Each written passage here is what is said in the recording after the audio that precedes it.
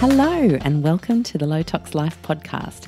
I'm Alex Stewart, your host, and today is show 59, and I have a brilliant guest for you, Georgia Lienemann, and she is just such an enthusiast for the work she does as a nutritionist. And today we are talking about old-fashioned superfoods. So we go from talking about the incredible power of natto, N-A-T-T-O, and what it does for us and our mineral absorption, and we talk about offal. So it's not going to be a great show for our beautiful vegetarian or vegan listeners, I have to say. However, please do listen to the first part where we do talk about the natto, because you guys are going to love that. It's a completely vegan cultured soybean product, and she gives us some great resources on where to get definitely organic options when it comes to that, and it's a really great chat. But as always, we have incredible show supporters that help us bring this podcast to you every week. And I thank you for understanding that the mechanics of a podcast takes us as a team between 3 people, 15 hours a week. The reality is that partners help us put this on for you guys. And of course, we would never just advertise something. We want something to be in it for you. And so it delights me again to remind you that we have 2 sponsors this month. Pukka Teas, you remember from last week, and if you didn't listen to my chat with Sebastian Pohl, one of the co-founders of Pukka, you have to. It was just such a fab chat. We talk herbalism and the founding of Pukka Teas, and even talk about the Unilever acquisition so that we can start to understand why that's not always a bad thing. I think sometimes we just jump straight to thinking, oh, they've sold out and it's going to be a disaster. And I like hearing things from the horse's mouth and fact rather than internet hearsay. So it was one of my main drivers for bringing him onto the show, and being absolutely fine with sharing Pukka Teas as a beautiful sponsor for us. So if you want to understand that better, then please do listen to our chat last week. So the offer with Pukka Teas, I'm super excited. It's our first international offer where I can say to you guys over in the UK and you guys over in the US, please do make the most of this because you're included. So for Australia and the UK, we have the code LOWTOX20, and all of this is in the show notes. And that will give you 20% off the Pukka Tea range on the 2 websites. Then for our US customers, I don't have a shop. For our US listeners, we have the first 10 people who comment, and there's still some space to comment this week. If you let us know what your favourite Pukka herb tea is, then we will be sending you a box for free. So make the most of that. All the details, again, if you're on a walk and you want to come back to this later, are in the show notes. And it's a gorgeous tea range. My favourites are the 3 fennel, 3 tulsi, 3 mint. And last week's show, Sebastian explains why the 3-3-3 in terms of what that brings to the blend's power for us and doing good for us. And my little man's favourite is Mint Refresh. So if you want to try any of those, definitely give them a go. I think they're gorgeous. Our other amazing show supporter is Weleda. And this is a brand that I have absolutely loved supporting over the years, as they've supported my work so beautifully with the Low Tox Life. They have over 120 products, mother, baby, body, oral, men's and medicines.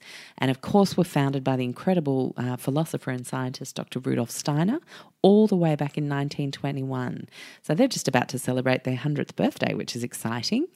And I just want to share, I guess, with you a couple of things if you're starting to think of Christmas gifts or celebratory gifts for the silly season, maybe things for your teachers and you just want a bit of a no-brainer, then I can't recommend the hand creams enough. They are divine. Or if you know a friend who's always complaining that they have dry skin patches, knees, elbows, or even their face, it just feels like you're just always drinking in moisture, or someone who travels a lot as a flight attendant or is in air conditioning a lot for work, Skin Food. I mean, you cannot go past Skin Food, and I have never seen a product get more rave reviews than Skin Food does. And then a couple of my personal favourites, if you're thinking of treating yourself to something coming into the summer months for for us here in Australia, the Weleda Smoothing Rose Face Cream is divine. It's not too heavy. A face lotion, sorry. Not too heavy at all. So, even if you live somewhere a bit humid like Sydney is, it's really nice and light, but it gives you a wonderful little gentle anti-aging boost. Sometimes we need that. And although healthy aging's a better word for it, isn't it? Because we're all looking beautiful as we get older, and we've got to remember that. I feel like I have a responsibility to remind us as, I start to see these Botox clinics popping up on every single corner in my neighbourhood and thinking, oh my goodness, what's going on? I'm very grateful to just find all of that a little bit scary for myself, so I would not go there personally. It's not a judgment thing if you do, but it really just does make me want to remind everybody out there that when we've got gorgeous natural products like the Weleda range that can just make us feel so beautiful in our own skin, then why not start to boost our own confidence and our own beauty instead of feeling like we need to look for that somewhere else? There you go, my little sermon for the day. Anyway, some other things that I have in my medicinal cabinet are the Weleda Burns and Bites gel. That is an indispensable product for mosquito bites or, cuts, scrapes, burns, etc. We always have a tube of that lying around. And the arnica cream or the arnica pilules. As a half Frenchie, arnica is kind of like, you remember that movie, My Big Fat Greek Wedding, where the dad is obsessed with Windex and uses it for everything? I think it was. Anyway, French people are obsessed with arnica. And as soon as a child could be in a park, just fall over, and everyone's like, oh, what a shame they fell over. And there will be people able to just whip out the arnica from their handbags. It's, such a go-to product for us. And pro tip, if you fly a lot, arnica is fantastic for preventing any kind of swelling that you experience, you might experience on a plane. So it's just wonderful to pop a few of those a couple of times throughout a long haul flight and stop yourself feeling like you're turning into a balloon by the end of it. So those are a few of my favourites. Some, the hand creams that are amazing for gifting.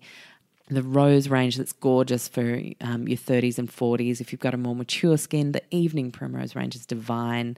So you're going to gift that to your mum because it's been hard to get her across the line and understand why you love all this beautiful low-tox stuff. Then I guarantee you once she smells that and puts that beautiful serum or the cream on her face, she will be an instant convert to all good things low-tox and Weleda. I want to thank Weleda for providing us that 15% discount again and free shipping if your order is $29.95 or more, Australian customers only. And obviously that excludes gift packs that are already marked down to certain prices. But it gives you a fantastic way of stocking up and getting a few presents and saving, and Low Tox Life is your code. And we've got all of the details for our offers in the show notes. But for now, let's kick into this amazing chat with Georgia Lienemann and myself.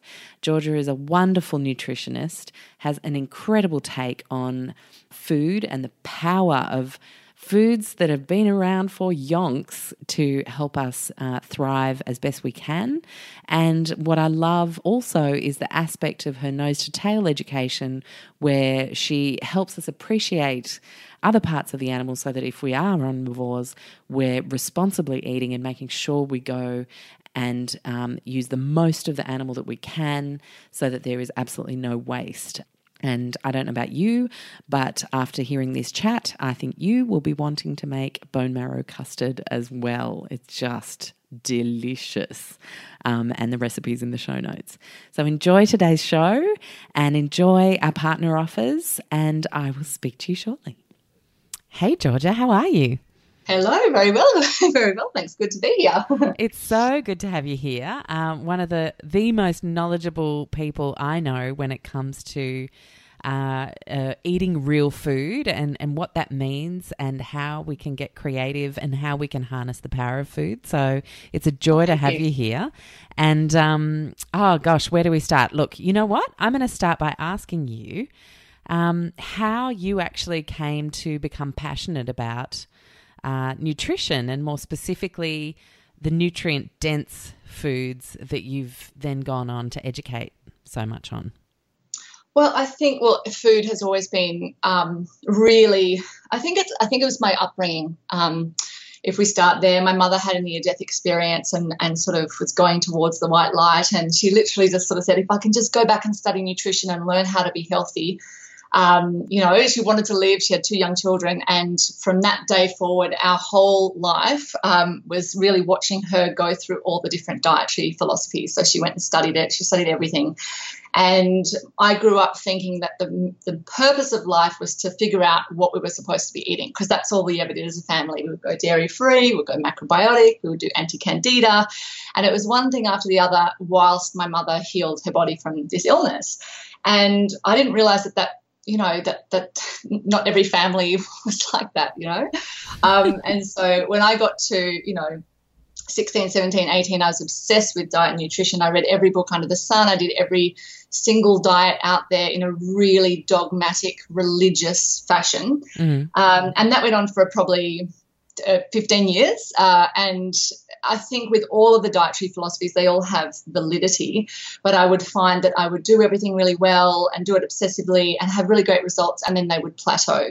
And so after years and years and years of that kind of getting my hopes up that I'd found the miracle cure for all my symptoms, I would realize that it's very cyclical, and there are truths that run through the heart of all of these different dietary philosophies. And the more I came back to traditional eating and traditional foods and looking at that traditional wisdom that has always been there and that science is now gradually confirming, that they were truths that were never disproven. In terms of my experience with them myself and with clients as well. I keep coming back to those things like fermented foods. Is in every single dietary philosophy, fermented foods are there.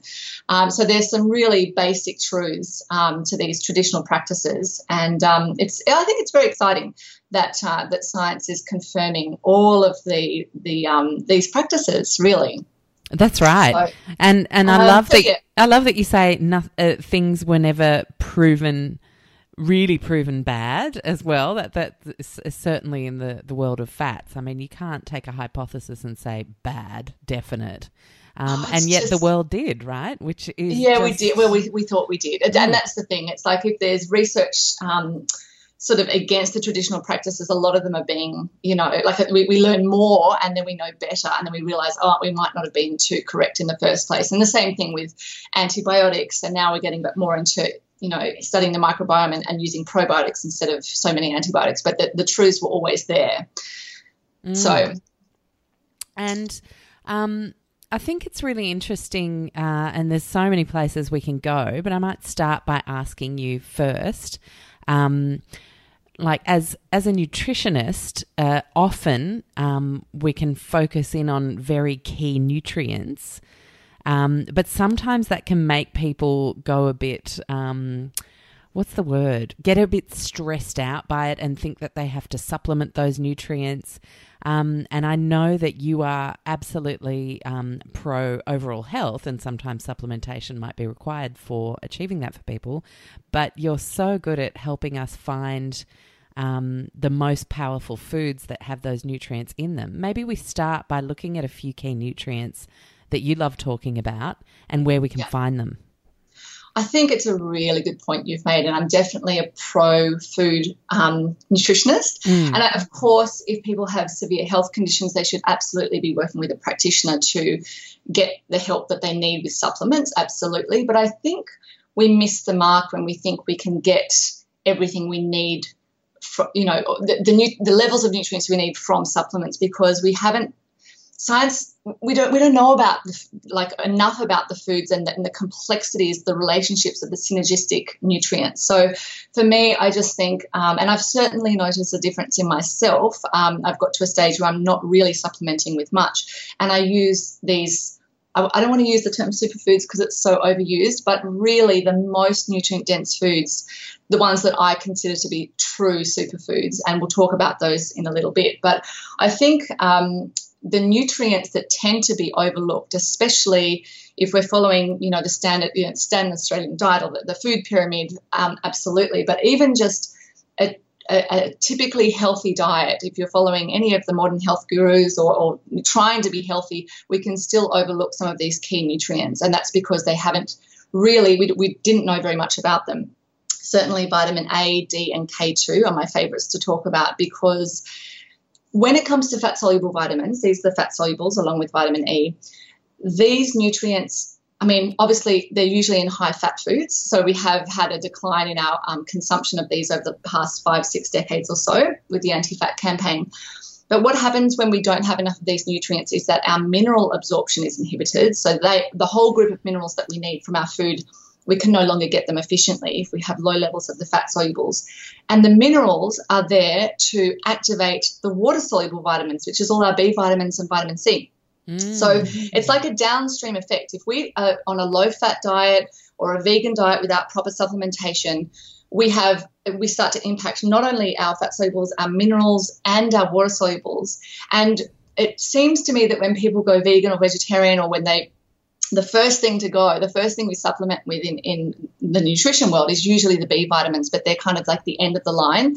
And sometimes it can be an upstream effect of having a low-fat diet, or simply not knowing where to get our K2, for example. I will ramble a lot about K2 because it's my absolute favourite vitamin, mainly because we have completely overlooked it for the past however many decades. Mm-hmm. Sorry, I thought you were in the middle of like a big ramble, and I was like, just going to let her go. I can keep going. Do you want me to ramble more about K2? I can talk more about K2 because I think it's one of the ones. If you're eating seafood, you're probably getting enough vitamin D from foods. Mm-hmm. If you're eating, butter and egg yolks and any dairy and cod liver oil, great source of vitamin A. And liver as well. But K2 is one of the ones that really, unless you know what you're doing, if you're dairy-free, if you're vegetarian, even if you're not, even if you're just over the age of 40, or even if you're a child, chances are, because we have a widespread deficiency now, and that's because we haven't ever distinguished between vitamin K1 and K2. So K1 was initially identified for its role in blood clotting. So we all know about that. But we actually now, like looking at the growing body of research, we should be sort of distinguishing that there's separate vitamins. Just like we have B1, B2, B3, we should be having K1 and K2. And when you look at the RDA, the recommended daily allowance or intake, we only see vitamin K. And that's really referring to K1. So we know that it has a completely different role to K1. And in fact, we convert K1 into K2, but not to the level that we need. And we can actually recycle K1 over and over in the body. We can't recycle K2. So it's really, all the studies that they've done so far have shown that pretty much all children are deficient, especially if they're avoiding dairy, and anyone over the age of 40. And because we can't do a test for K2, there's no test for it, which is tricky, we go by certain markers. So it's basically the percentage of inactive osteocalcin in the body and in the tissues. So if we look at that, and if you take that as a reader, that actually indicates that there's a universal deficiency right now. It's the next big epidemic after vitamin D. Everyone knows about vitamin D deficiency. Everybody's aware of it, and they're taking measures, but nobody knows about vitamin K2, it seems. Right. And can I just ask, what is the difference for people who haven't looked at this before between K1 and K2 in terms of what we need them for? Well, K1 is more about like blood clotting. Okay, so K2 has a similar function in that it can help with blood thinning. It can help with hypertension. So it's wonderful for that. But the main role of vitamin K2, and this is really important if people are on vitamin D or calcium supplements, is that it helps shuttle calcium into the bones. So most people are aware, if you take calcium, you need to take it with vitamin D to sort of increase the absorption. Once the calcium's in the body, it goes, okay, where do I go now? And if there's not enough vitamin K2, which for most people there's not, that will end up in the arteries. It will end up in the joints. It will end up as kidney stones and not going into the bones and the teeth, which is why this is one of the most important nutrients. Oh, my gosh. So that to me says that that explains perfectly why the low-fat diet has been a disaster, because the low-fat diet has come the huge milk campaign, drink your milk for your calcium for your bones. Yep, so everyone's drinking all this calcium, but it's not bioavailable because we haven't got enough fats, especially because of the whole skim milk saga, to transport that calcium to where it needs to go to make our bones and teeth strong. Exactly. Bingo. So hello. Hopefully everybody out there has just gone, now I get why we need fats for sure.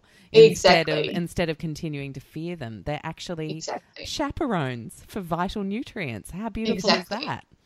So it is. I mean, that's the thing. You go back to these traditional practices, it makes you distrust the health authorities. It makes you distrust the government information because they're so wrong on so many things across the board.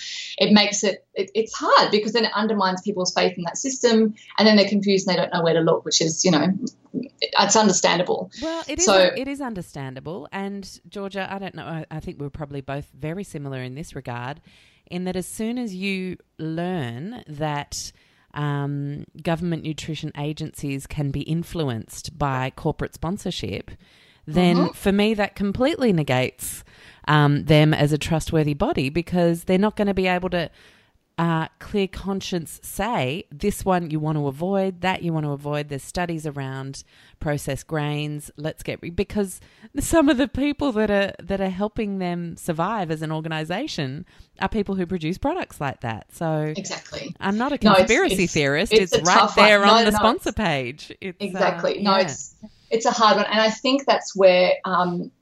I think that's where traditional diets are such a wonderful tool, because there's so much evidence there. There's generation after generation after generation having no fertility problems, no other health disorders. So we know at least it might not be perfect, but at least that works. We can go back to that knowledge and then look at the science that's coming out to confirm, that's exactly why that works. This is a great example, the K2, and there's lots of traditional foods that contain ample amounts of this nutrient. So let's talk about those. What have we got? Okay.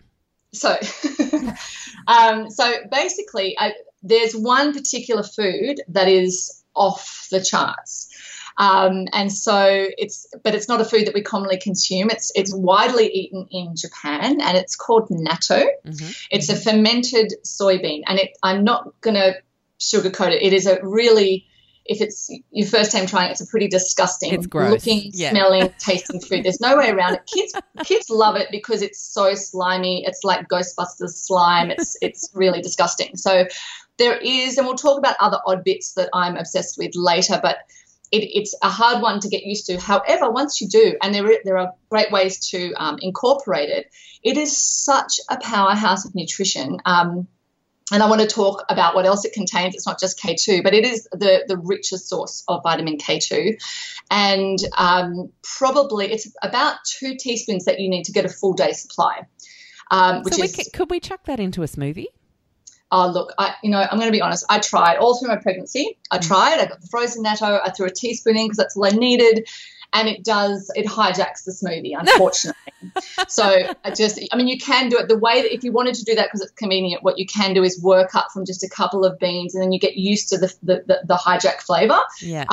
But I don't recommend it. I think that my favourite ways to consume it now are mixing it with anything really sour and salty. Works beautifully. It totally masks the taste.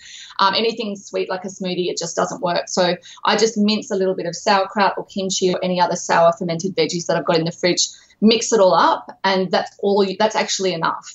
I also make a little sour sort of teriyaki sauce, so a bit of fish sauce or shoyu or tamari, a little bit of lemon juice, tiny bit of honey if you want to, and just make a sort of umami flavoured sauce, and that works well. Or you just mix it in with some rice or some grains or some other dish, or throw it into your cooking. Heating does destroy the enzyme nattokinase, which we'll talk about, but doesn't really affect the K2. So you can just put it into cooking. And children are actually, if you introduce it early enough, they're actually fine with it. Like they'll just eat it straight because it's not an overwhelmingly disgusting taste. It's just more the appearance more than anything else. But just to give a comparison on K2, if we have a small 50-gram serving, that's a 5-day supply, so that's a regular serving size of natto. Goose liver pate is the next highest food, and that is like if you did 50 grams of that, that's only a 2-day supply. And 50 grams of hard cheese or soft cheese provide only a third of your daily requirement. They're the next highest. So if you're not having dairy, the next is eggs. If you have 2 eggs in the morning, it's only a third of your daily requirement. So you need to have, let's say, 50 grams of hard cheese, 50 grams of soft cheese, and 2 eggs, and you're just getting what you need just for that day. So you can see how it's actually not, people say, oh, but butter's a really great source of K2. It's actually not, and nor is ghee. It does have some, but you wouldn't eat enough ghee in a day to make that a significant portion of your daily requirement. So if you're not having goose liver pate, not many people are, regular pate is good but not great. Natto is the thing to include in your diet if you're not having dairy. And if you're vegetarian, same thing. Really important to find a Japanese grocer. And I can give you a list of Sydney stockists. And there's an organic brand there that you can take and just have a little bit per day or 1 serving per week, and it will be enough. And then especially for children, because they need it for their bones. And I think traditionally we were eating more liver, we were eating more better quality cheeses, because the quality of the cheese determines how much K2 is in there. And the quality of the cheese has obviously drastically gone down. Some of the cows aren't grass-fed anymore, and that will affect the amount of K2. So, there's a really great resource if you want to look it up. Dr. Chris Masterjohn, who I think is really the world authority on vitamin K2, he's got a great website that allows you to sort of track how much you're eating and all the different food sources and things like that. So that's a really good tool. Oh, awesome. And often with these sorts of things, you need to just you don't need to track it forever, but you just need to sort of be aware for a couple of weeks until you hit that level where you go, that's what it's going to look like for us. Exactly. So, and I think just even if you could just include natto, even just once every couple of weeks or whatever, at least you know you're getting that big boost in that one sort of session. But by not eating it and by not eating organ meats, you'd be struggling to get it, and it is really important. You can also take a supplement if that's easier, if you're not into food. And it's such a safe vitamin. There's like zero toxicity found even at high doses, so you can be very confident. You've just got to make sure that you're after a non-synthetic type of K2, and you can look after that. Great. And we'll actually include my mum takes K2 religiously on the lovely Shalani McRae's advice for her heart health, and it was a turnaround vitamin for her. It was unbelievable. It's a really big one for teeth. That's one of the things that you'll notice. A lot of the children are having dental decay these days, and we think, it's the sugar, get rid of the sugar. It's actually, in my opinion, sugar is the trigger. Just like I think the sun is the trigger for skin cancer, but not necessarily the underlying cause. It's one of those things that if we have enough K2 and fat-soluble vitamins, the teeth are stronger and able to withstand some acidity on the teeth. And I think that's because I'm in a lot of mummy groups now that I'm a mum, and it's just relentless posts about tooth decay, but he doesn't have any sugar and I don't know what the cause is. And I believe K2 is a really big contributor, so really, really important for children. Absolutely. And minerals as well, Exactly. Yeah. And if totally. Okay. I'm excited. You can tell my brain's firing at 1,000,000 miles an hour. I love it when I learn new things, or when you finally cement something that you had an instinct was right, but you learn the science behind it. So thank you. I think that's what I love about traditional foods is that you, especially when there's more and more science coming out, you just go, it just makes perfect. It's so simple and it's so effective. And usually so inexpensive. All of these traditional superfoods are very inexpensive because they're kind of daggy in the modern age. Nobody wants, liver and natto, so it's super cheap. And I forgot to mention the other things contained in natto. The reason I think natto is the best source of K2, not only is it the richest amount, it contains nattokinase, which is an enzyme, and there's so much exciting research coming out about this enzyme. It's basically antithrombotic, which means it prevents DVT. It reduces hypertension. It thins the blood. It's used medicinally now. A lot of the integrative practitioners are using it to prevent stroke and the progression of cardiovascular disease because of its effects on the arteries. But it's also been shown only in animal studies so far that it can degrade amyloid plaques in the brain. So for Alzheimer's, this is probably the next big food. We know turmeric's amazing, but this one is coming up. And it's also used in some products for cancer patients as well, but the research isn't quite there with that as well. But it's just there's a whole range of other compounds in natto that aren't found anywhere else. So it's really I'd imagine that'd be amazing for people suffering SIRS as well, chronic inflammatory response syndrome, because of the effect on the brain. Exactly. Anything to do with circulation and plaques and atherosclerosis and anything of that nature, nattokinase is one of, it's being used across the board for these things. Interesting. Wow, fantastic. So I'm buying some shares in natto before this podcast goes live.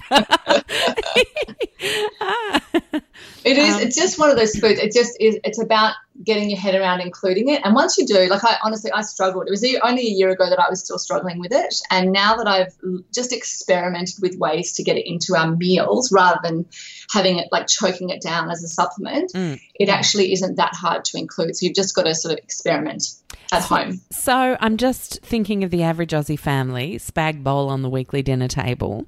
If we took that spaghetti bolognese off the heat for a little bit before we served it with our zucchini noodles or pasta or whatever anyone's serving them with, and it was off the heat for a little while before we just casually dropped in a little bit of natto. Without anybody seeing. Hopefully my husband's not listening to this. No, he's a very good adopter of things that are good for us. That's what it does really help if hubbies are on board. It does. And would that destroy the enzyme nattokinase if it was off the heat? Most enzymes are heat sensitive, but if you get it to sort of warm, I think you'd have a pretty good chance as long as it's not piping hot. Yeah, cool. It should be okay. But yeah, what you can do is just. I love it. Just plain stirred into rice with a few sesame seeds and a little bit of tamari. It can be that simple. Okay, great. Awesome. Really. And if you can get kids mixing it in with the kids who love fermented foods, my baby loves fermented foods. I know a lot of other children do as well. If they're up with fermented foods, mix this in with it. My baby goes, nano, nano, and literally cries out. And if we don't have any, he gets distressed. So they will learn to love it. They're not as squeamish about, slimy things as we are. Yeah. No, it's so true. And if you, as you say, if you start early, then it's not weird. That's it. Thing. Yeah. Exactly. And so just to finish up on this natto topic, how much does it look like if I've got my palm out for us to get all that we need for the week? Yeah, so basically a small palm size, and we're talking sort of maybe 3 layers of beans, and soybeans are fairly small, so a small palm would be about a 50-gram serving, and that's sort of almost a week's supply. So it's small. It's not, when you get them in the Japanese stores, they're in little packets, and it's probably maybe 2/3 of my palm size. I've got small hands though. But they're not big patties. It's much, much smaller than, say, a hamburger patty. It's not like a meat size of protein. So you could literally just have 2 teaspoons a day and you're getting your serving. It doesn't need to be a huge, big protein piece, like you would with a chicken or beef or anything like that. It's a smaller serving than that. Okay, right. So, and that's, sorry, because you said 50 cents gives you the week's worth of... Oh, no, 50 grams. Sorry, 50 grams. Okay, cool. I think the serving size is the little packet is 50 grams. Mm-hmm. Yeah. And how, when we go to a Japanese grocer and everything's written in Japanese, how do we know it's non-GM soy?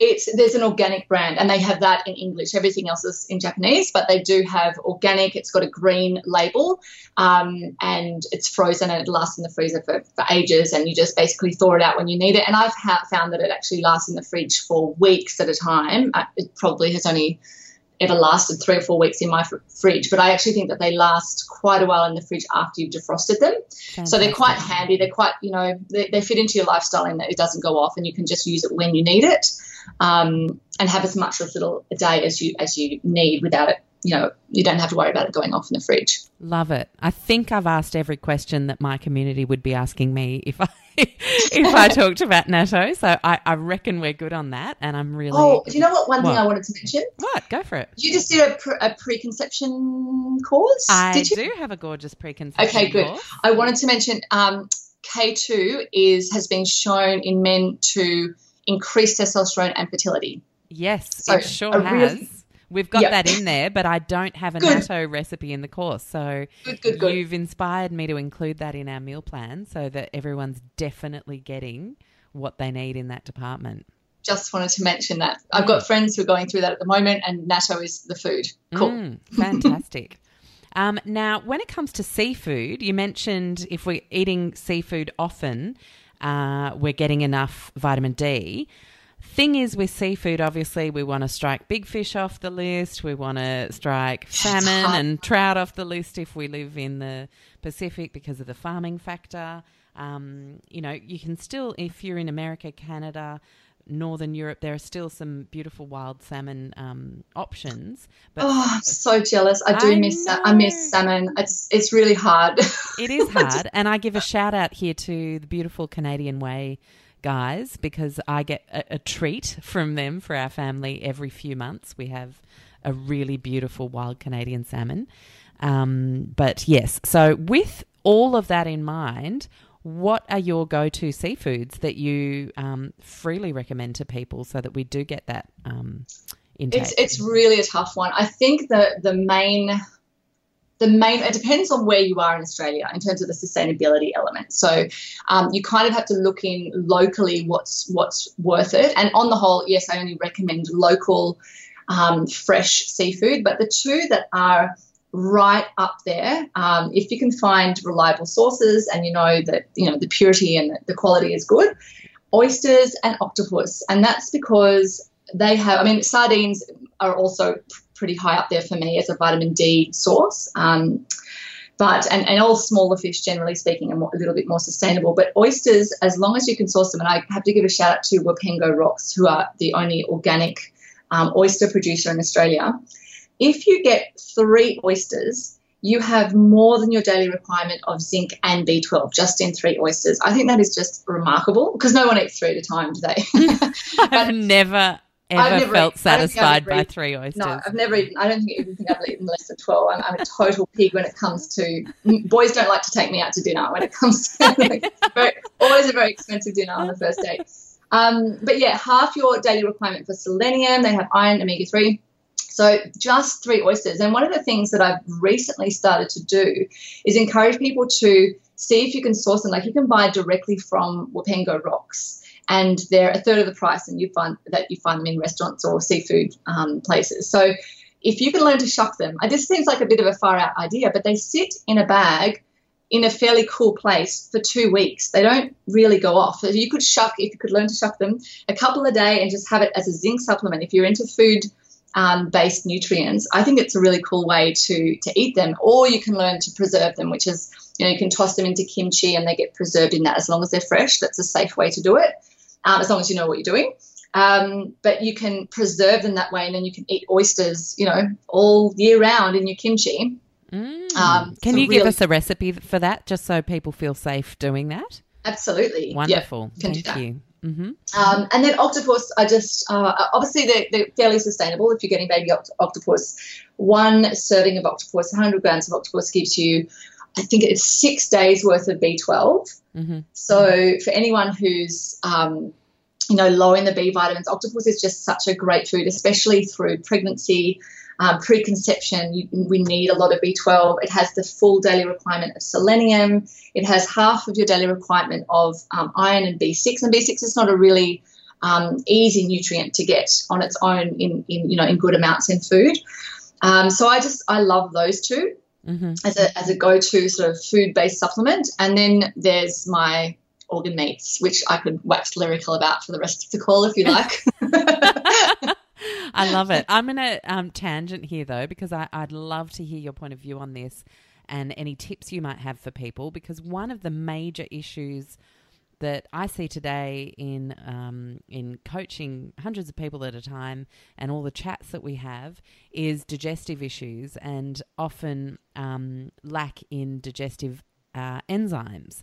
Mm-hmm. And quite often that's kind of the theory, I guess, for people needing to supplement more and more, or because they're not assimilating as much as they should be. Have you got any tips around boosting our digestive enzymes naturally so that we can actually have those 3 oysters and go, tick, that's the best way I ever discovered to have my B12 and zinc every day, because I just think it's a real issue and we need to talk about it, and people need tools to protect or promote a better enzyme factory down there so that we're actually getting all this nutrition.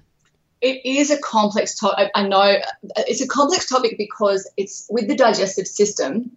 If we look at it in isolation, it's a tricky one because there's so many, every single element. We talk about, gut health, we talk about enzymes, we talk about stomach acid, and we talk about all the other factors like chewing and things like that, and your state of, mind when you're eating. And every single one of these elements have a downstream effect on all of the other ones. And it's such a tricky one because it can be a vicious cycle.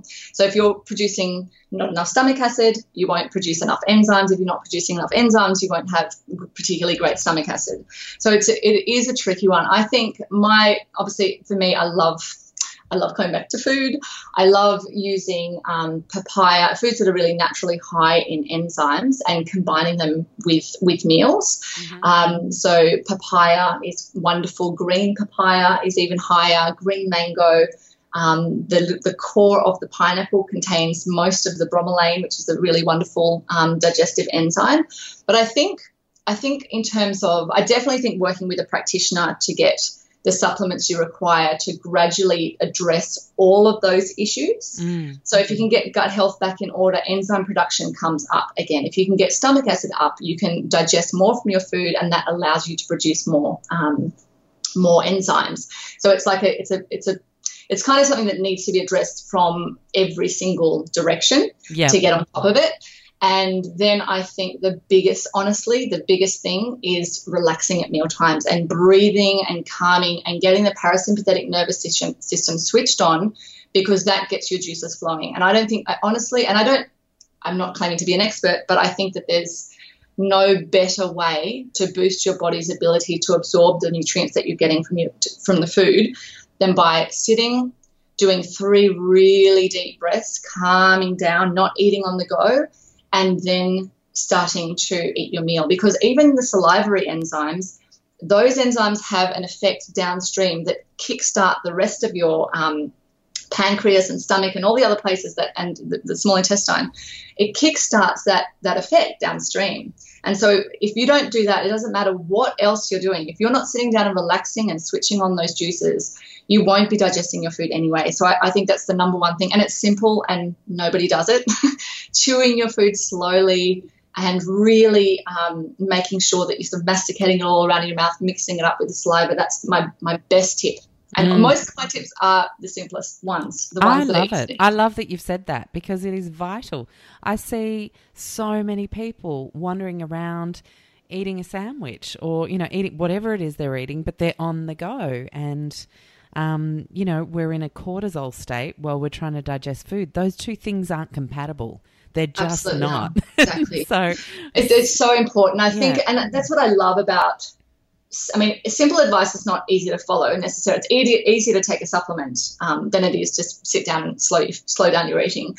But if people can start to bit by bit practice this and gradually start to implement this until it becomes just a habit, a routine, a lifestyle practice, that maybe you fall off the bandwagon from time to time. But we have made an effort in our family to sit down, even with my son who's only 17 months old. We sit down and we relax and we play a quiet little game before we start our meals, and it just becomes a habit after a while. And that's what I love to teach people, is the things that are going to make the biggest difference, but the smallest, they're not complicated to integrate. They're not. And it also feeds into our overall well-being in terms of happiness, connection to the people we love. Our kids not being fussy eaters because we're with them and we're relaxed and they're seeing us eat. There are so many beautiful emotional effects to slowing down and being present when you eat, as well as all the the physiological ones you've talked about. So it's a no-brainer. It is. And as you say, just because it's easy doesn't mean we're going to do it, but we should. We really should. And it's just about making it just, even if it's one meal per day, or if it's just 2 deep breaths before you start, even if you're eating on the go, try to have a few breaths before you eat on the go. Just bringing your awareness and just mindful eating. I try to teach people to just have one mouthful, the first mouthful that you chew. You're supposed to chew everything 33 times in macrobiotics, but if you just do the first mouthful over chewed, at least that kick-starts your digestion. And even if you rush the rest of the meal, which you shouldn't, but even if you did, you'd have made a difference with that one mouthful. Oh, wow, that's fantastic. And I think nothing's black and white, and everybody's starting from somewhere. So to just have that as like a central little tip, 3 slow breaths before you start eating anything, whether you're sitting down or not, and one really great slow chew to kick things off. You made it sound so inviting, Alex. Everyone can do that, right? I want to hear from people who are notoriously admitting of the fact that they're quick or rushed eaters. I want to hear from you guys and see how you went with that, because I just think that's a great baby step. So thanks. Yeah. Offal. Let's just spend the rest of our time together talking about this stuff and getting people excited. Now, where should we start? I want to start with marrow. Talk to us about how amazing marrow is. Oh, love marrow. I'm glad you said that, because it's kind of, I think it's the most exciting one, and I also think it's one of the easiest to start with because it doesn't really feel like an organ. It's sort of, it's just bones. Everyone's cool with bones. Everyone drinks bone broth. So it's not that overwhelming to start with it. Well, possibly not our vegetarian listeners. Sorry, guys. You might want to tune out for the rest of this. It's definitely overwhelming for you guys. But for the rest of the call, you can tune out. But it's for those who are having meat and hopefully eating meat in a fairly conscious way, trying to source it grass-fed and finished if possible, and organic if possible as well. I think, that's a whole other issue. I won't even get into that. But marrow is, I think, one of the most exciting things. Just like I was excited about natto, marrow is up there because there's so much research coming out about the things that it contains. Traditional cultures have always revered it as a fertility food. So they would feed it to both the men and the women, before 6 months before they were going to have babies, and they feed it to children for growth and development. And it was a potent healer for the sick. Anyone who had any immune issues, getting sick, whatever, this was the food. So it's a bit of a magic food in traditional cultures, considered a sacred food by many. And now we know why, because we are discovering there's 2 particular things I want to mention. That alkyl glycerols, which we call AKGs, is the first one. And they're sort of the immune-boosting anti-inflammatory agent in bone marrow. And there's been studies that have shown in animals that have found on a dose-for-dose basis they're actually more effective than aspirin and equally as effective as hydrocortisone. So that's pretty powerful in terms of immune-boosting power. To be on par with pharmaceutical drugs is pretty amazing. And the reason they think they help with fertility is that it boosts the quality of the sperm. So in animal studies, it's actually an animal study, but it's a mechanism that basically applies to all mammals. They've shown that it boosts, it drastically improves motility of sperm, and then overall fertility as well. So it's pretty impressive that something as delicious as bone marrow can be a fertility food.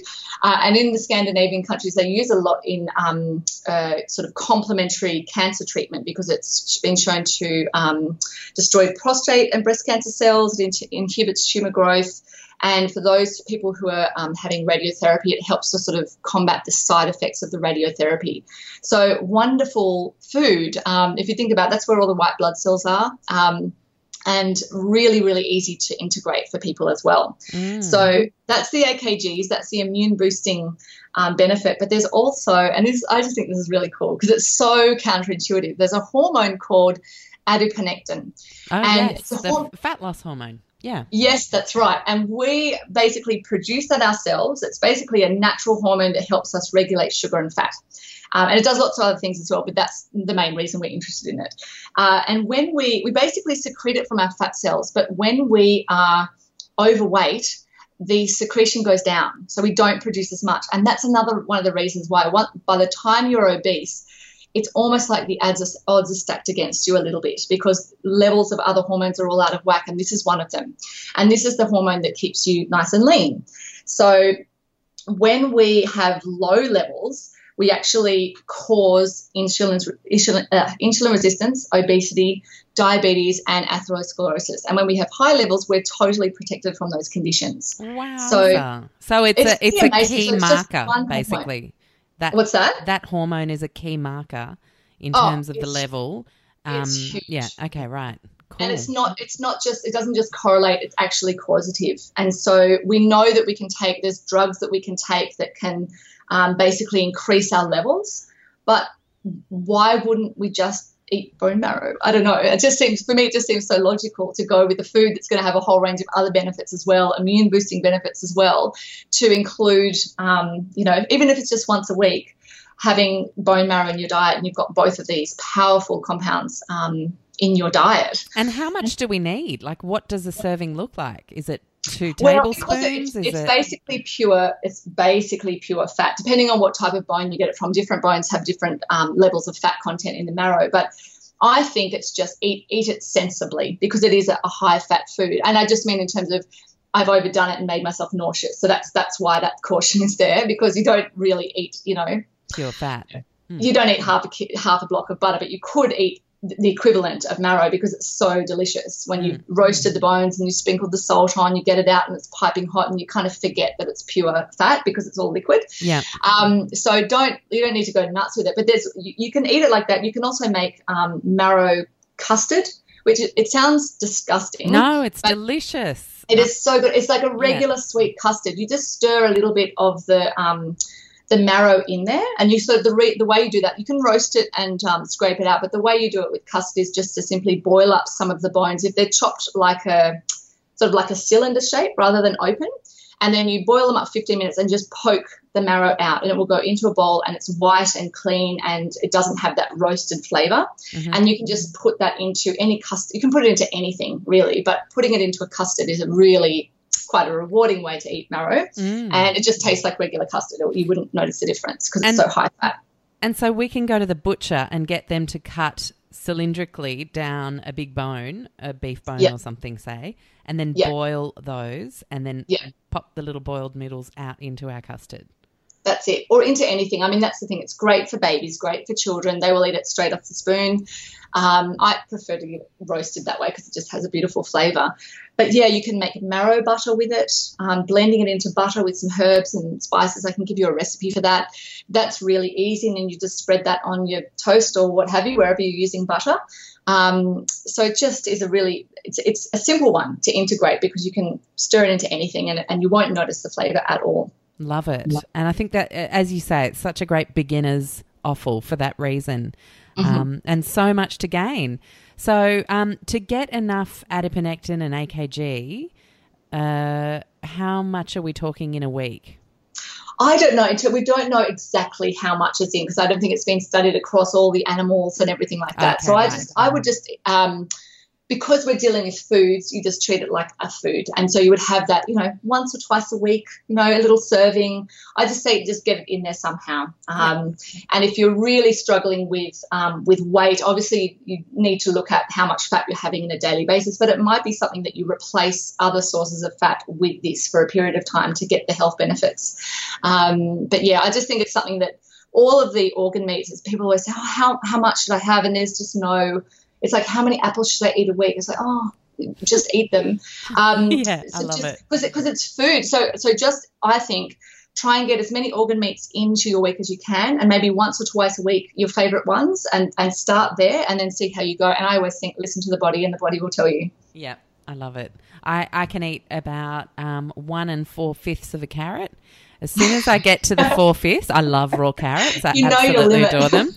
And I just get bored. And I honestly think that is, and I don't like the taste of it anymore. And yet, the next day I'll go for another nearly 2 carrots. And it's so true. And all the studies that they've done on children and animals is that we do self-regulate. And I think we do, if we can try it. And that's the thing, the more imbalanced you are, the better that feedback system is. So I think that's important. But the healthier you get, the more you can just listen to your body. Your body will go, yep, nope, done with that. I'd like more of that, please. And you can trust that. And I think it's a wonderful thing. Certainly with children, we can trust it as long as it's real food we're talking about. That's what I mean.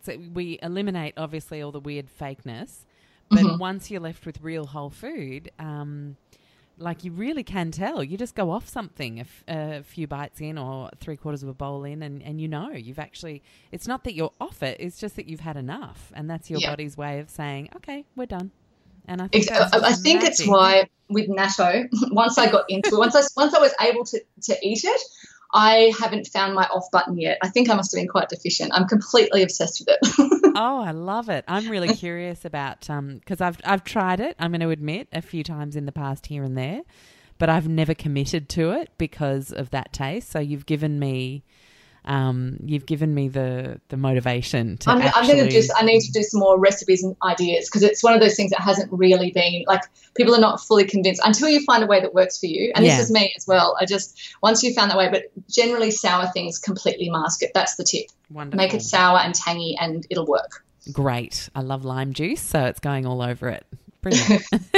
So let's stay on our offals. How about we talk liver? Now, vitamin A, people are confused. People in preconception and pregnancy phase. Can we just address that issue quickly before we talk about liver in general? Yeah, I think, look, 1 serving of liver, and we're talking 100-gram serving, which is it's a pretty decent serving of liver, that contains about 5 times your daily requirement. And vitamin A is a storable vitamin. So I personally, my stance is that when we look at the Western Price's studies of all traditional cultures, they were consuming 10 times the fat-soluble vitamins than they were in the 30s and 40s, and we're consuming less fat-soluble vitamins than they were back then. So I'm not concerned overall, as long as people are focusing on the food.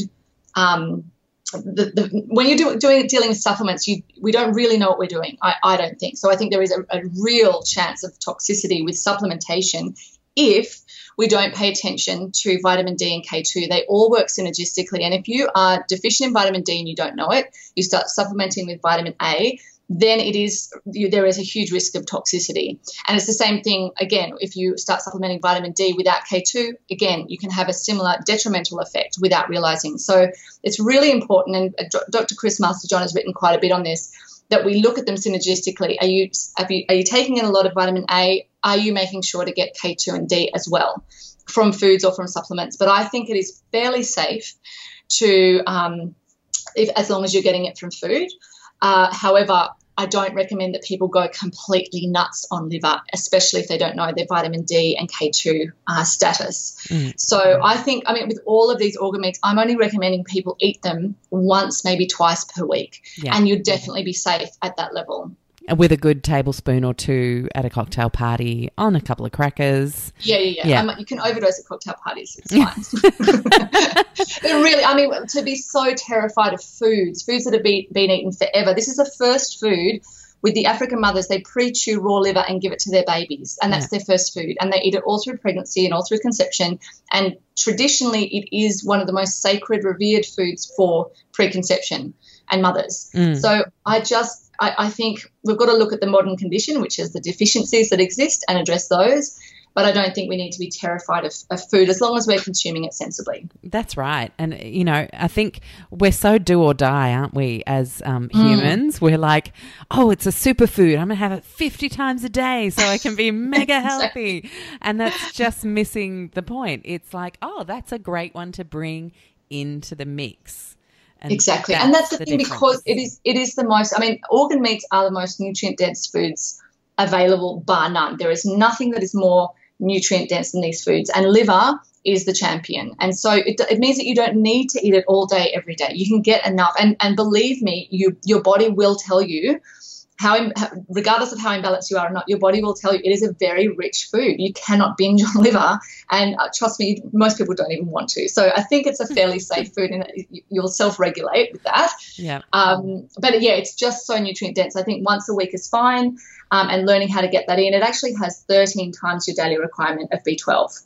This is just phenomenal for people. Like most of the B vitamins, it has at least, 50 to 100% of your daily requirement for all the rest of the B vitamins, 50% of selenium.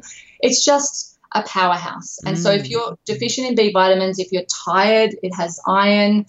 It just is pretty amazing across the board as a superfood. For me, if you just add that one food in, you're going to be getting, the nutrients that you need in a week pretty easily. Yeah. And that's what I so simple. Just add that one thing in, add it once or twice a week, or maybe a small serving, a few times a week.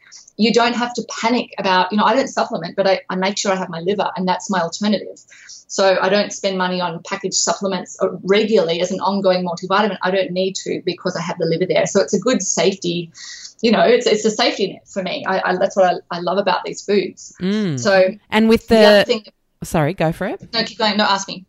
So with liver pate, for example, I'm multitasking as women tend to want to do, and thinking instead of doing all ghee or butter as the fat that you add, could we do like a little tablespoon of marrow into there? Love it. Okay, I'm stealing that. I've got to make it.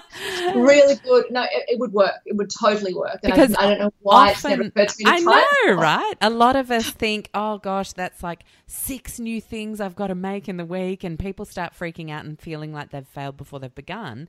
But if we can incorporate a few in one situation... I love it. Marrow liver pate. That would absolutely work, because it's a fat. Like I normally use ghee. That would totally work. Yeah, it's I'm wonderful. thinking it would too. I'm excited. Well done. Thank you, gold star.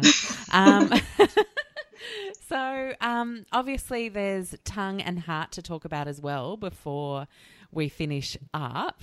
And maybe we talk about heart first, because something I love about heart is that it has the highest source of CoQ10, and anyone who's ever done a bit of digging around heart issues and what might be good for your heart, hello, CoQ10. So that's I think the studies that are coming out just proving the like heals like principle. Like traditional cultures believe that, oh, you've got heart issues, well, then you should eat the heart. You've got liver issues, eat more liver.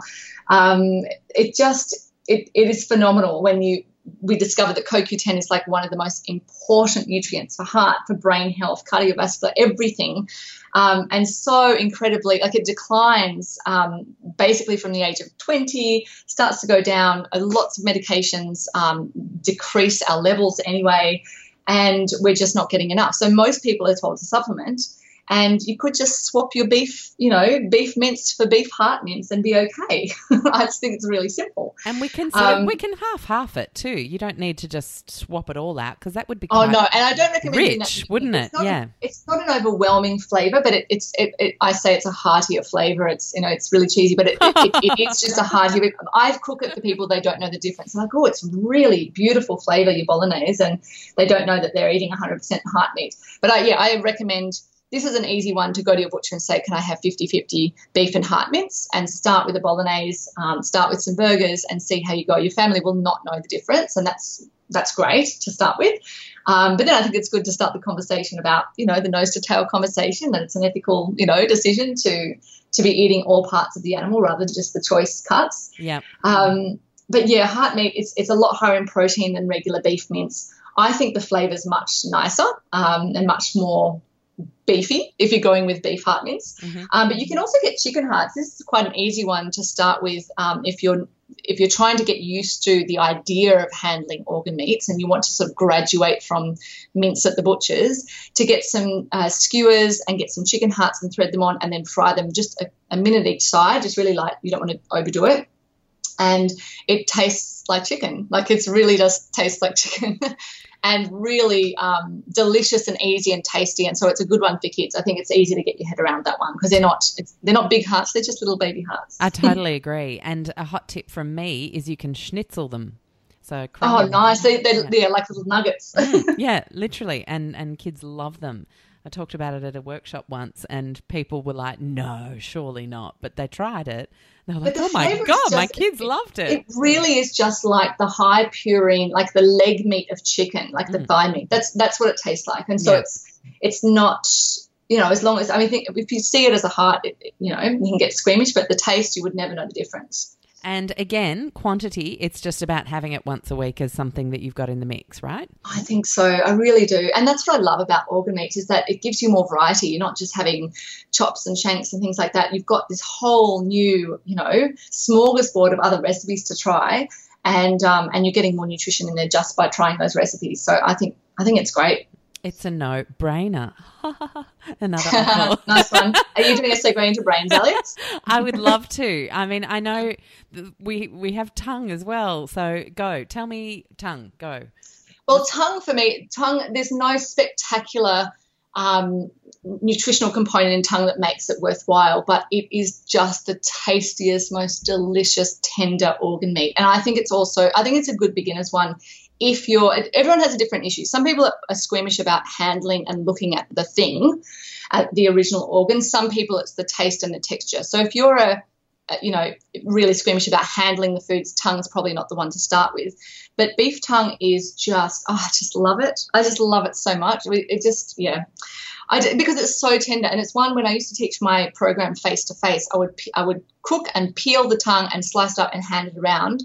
And everybody, even some vegetarians, tasted it, and everyone agreed that it was delicious, tender, tastes just like beef. You would never know that it's an organ meat. So I just love it for that reason, because it's just a different cut. All you need to do is basically get the tongue, give it a rinse, plonk it into either just plain water with a pinch of salt, or you can put, your normal mirepoix, onions, carrots, celery, maybe some herbs and spices if you like to, and then cook it for anywhere between 1.5 to 6-10 hours. I like to cook it for 2, and just boil it away with the lid on. And then when you remove it, the skin off the top, so you're peeling all the taste buds and the skin off. It sounds disgusting. It's really not that bad. And you slide your fingers underneath and peel it off in one layer. It's really easy. And then you can slice it up and you can fry it or just eat it directly, like as is.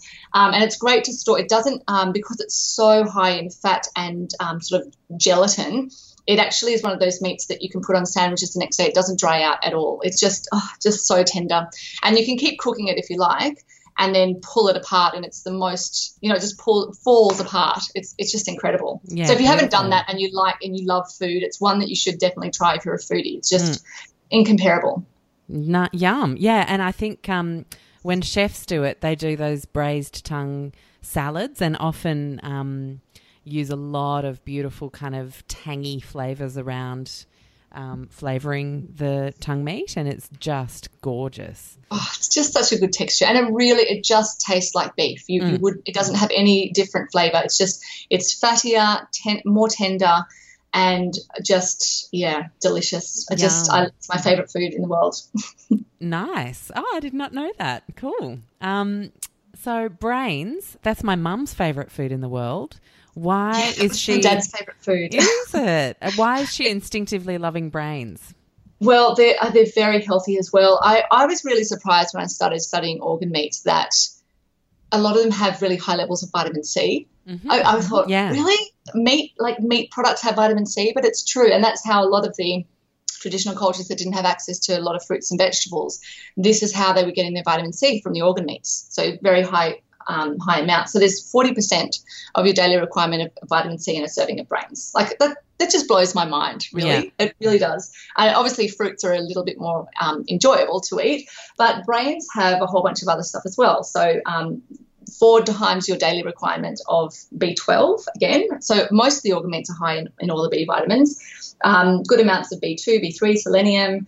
And the thing that I love about brains is that, for those who don't know it, what we should be trying to do, modern people have got a really imbalanced omega-3 to omega-6 ratio. I don't know if you've spoken about this on your show before, Alex, but we have, from consuming, for a couple of generations now, vegetable oils, and they're everywhere. If you have takeaway food anywhere, you'll be having vegetable oils on it. There's a few places popping up that don't use it, but it's so ubiquitous that our ratios of omega-3 to omega-6 should be 1:2 or 1:3, and they're now 1:20 in favour of omega-6, which is pro-inflammatory. So we're looking for ways to bring that ratio back into balance. And yes, you can supplement with omega-3 if you want to, but the other way to do it is just to reduce your intake of omega-6, and that means also limiting. You don't have to completely get rid of nuts and seeds and the seeds that are particularly high in omega-6, which is, sunflower seeds and pepitas and things like that. But you don't need to go crazy with that. But the brains have a 20-to-1 ratio of omega-3 to omega-6. Wow. So I don't know if there's any other food that had that kind of ratio. I think it is a brain food for that reason. So really, really powerful to include that, not only for the vitamin C, but to help balance that ratio.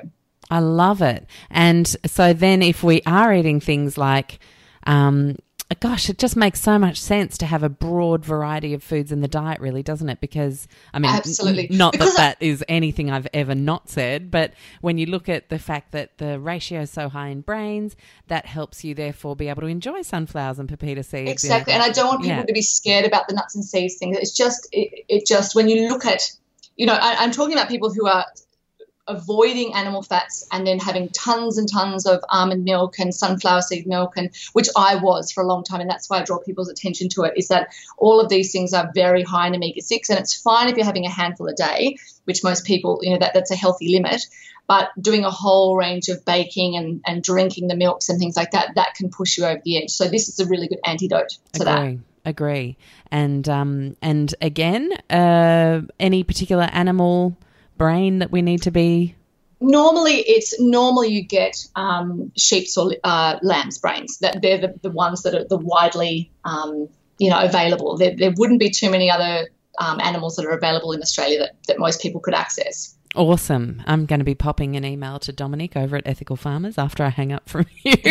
I'm all motivated to mix things up in the kitchen and just get a bit more I think, conscious and aware of bringing these foods in weekly. We're quite special occasion on the offal front, and I think from what we've talked about today, we need to up the ante and realise that it's time to make special occasions a weekly occurrence in our household. It is, and it's worth it. That is the best way to overcome squeamishness, is to just commit to it. Buy a whole lot of frozen organ meats, get them in the freezer, and then one by one pull them out, look up a recipe, and just... I think starting with the beginner cuts, the ones that we've talked about, gradually, exposing yourself over and over and over, even if you're terrified, even if you can't stand the taste or the smell. I was so squeamish 5 years ago, I could not touch anything. So I know from experience that if you just keep pushing through those feelings, eventually it just becomes a non-issue.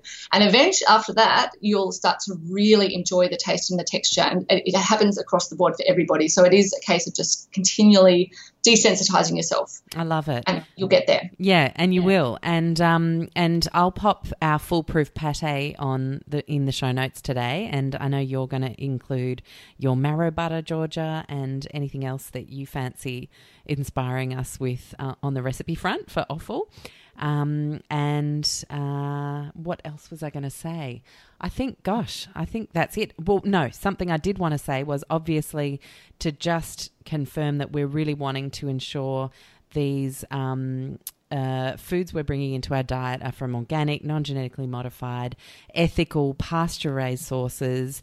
And I've got some great shows where we've talked about this, our genetically modified shows that were shows 46, 47, 48, the amazing Paul Grieve, the regenerative farmer over in the States, show number 6, and I'll pop a couple of other shows that you can check out to get hip with everything ethics on the omnivore front, if that's something that you're passionate about but don't really know where to begin. We've got plenty of resources for you guys. So thank you so much, Georgia. That was an epic hour of power on all things intense and nutrient-dense nutrition.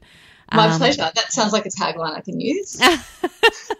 Really, really great. And I just think it's all about finding out how we can make it practical and put it into our day-to-day and make it an enjoyable part of things rather than another of life's supposed have-tos. And I think the focus here for me definitely is appreciating the gifts that these foods are and coming at it from that way, mindset-wise, rather than, oh my gosh, I've got to do this new thing. So just check yourself if you're feeling the latter and try and see it a different way so that we can approach this and actually have it become something that sticks, right?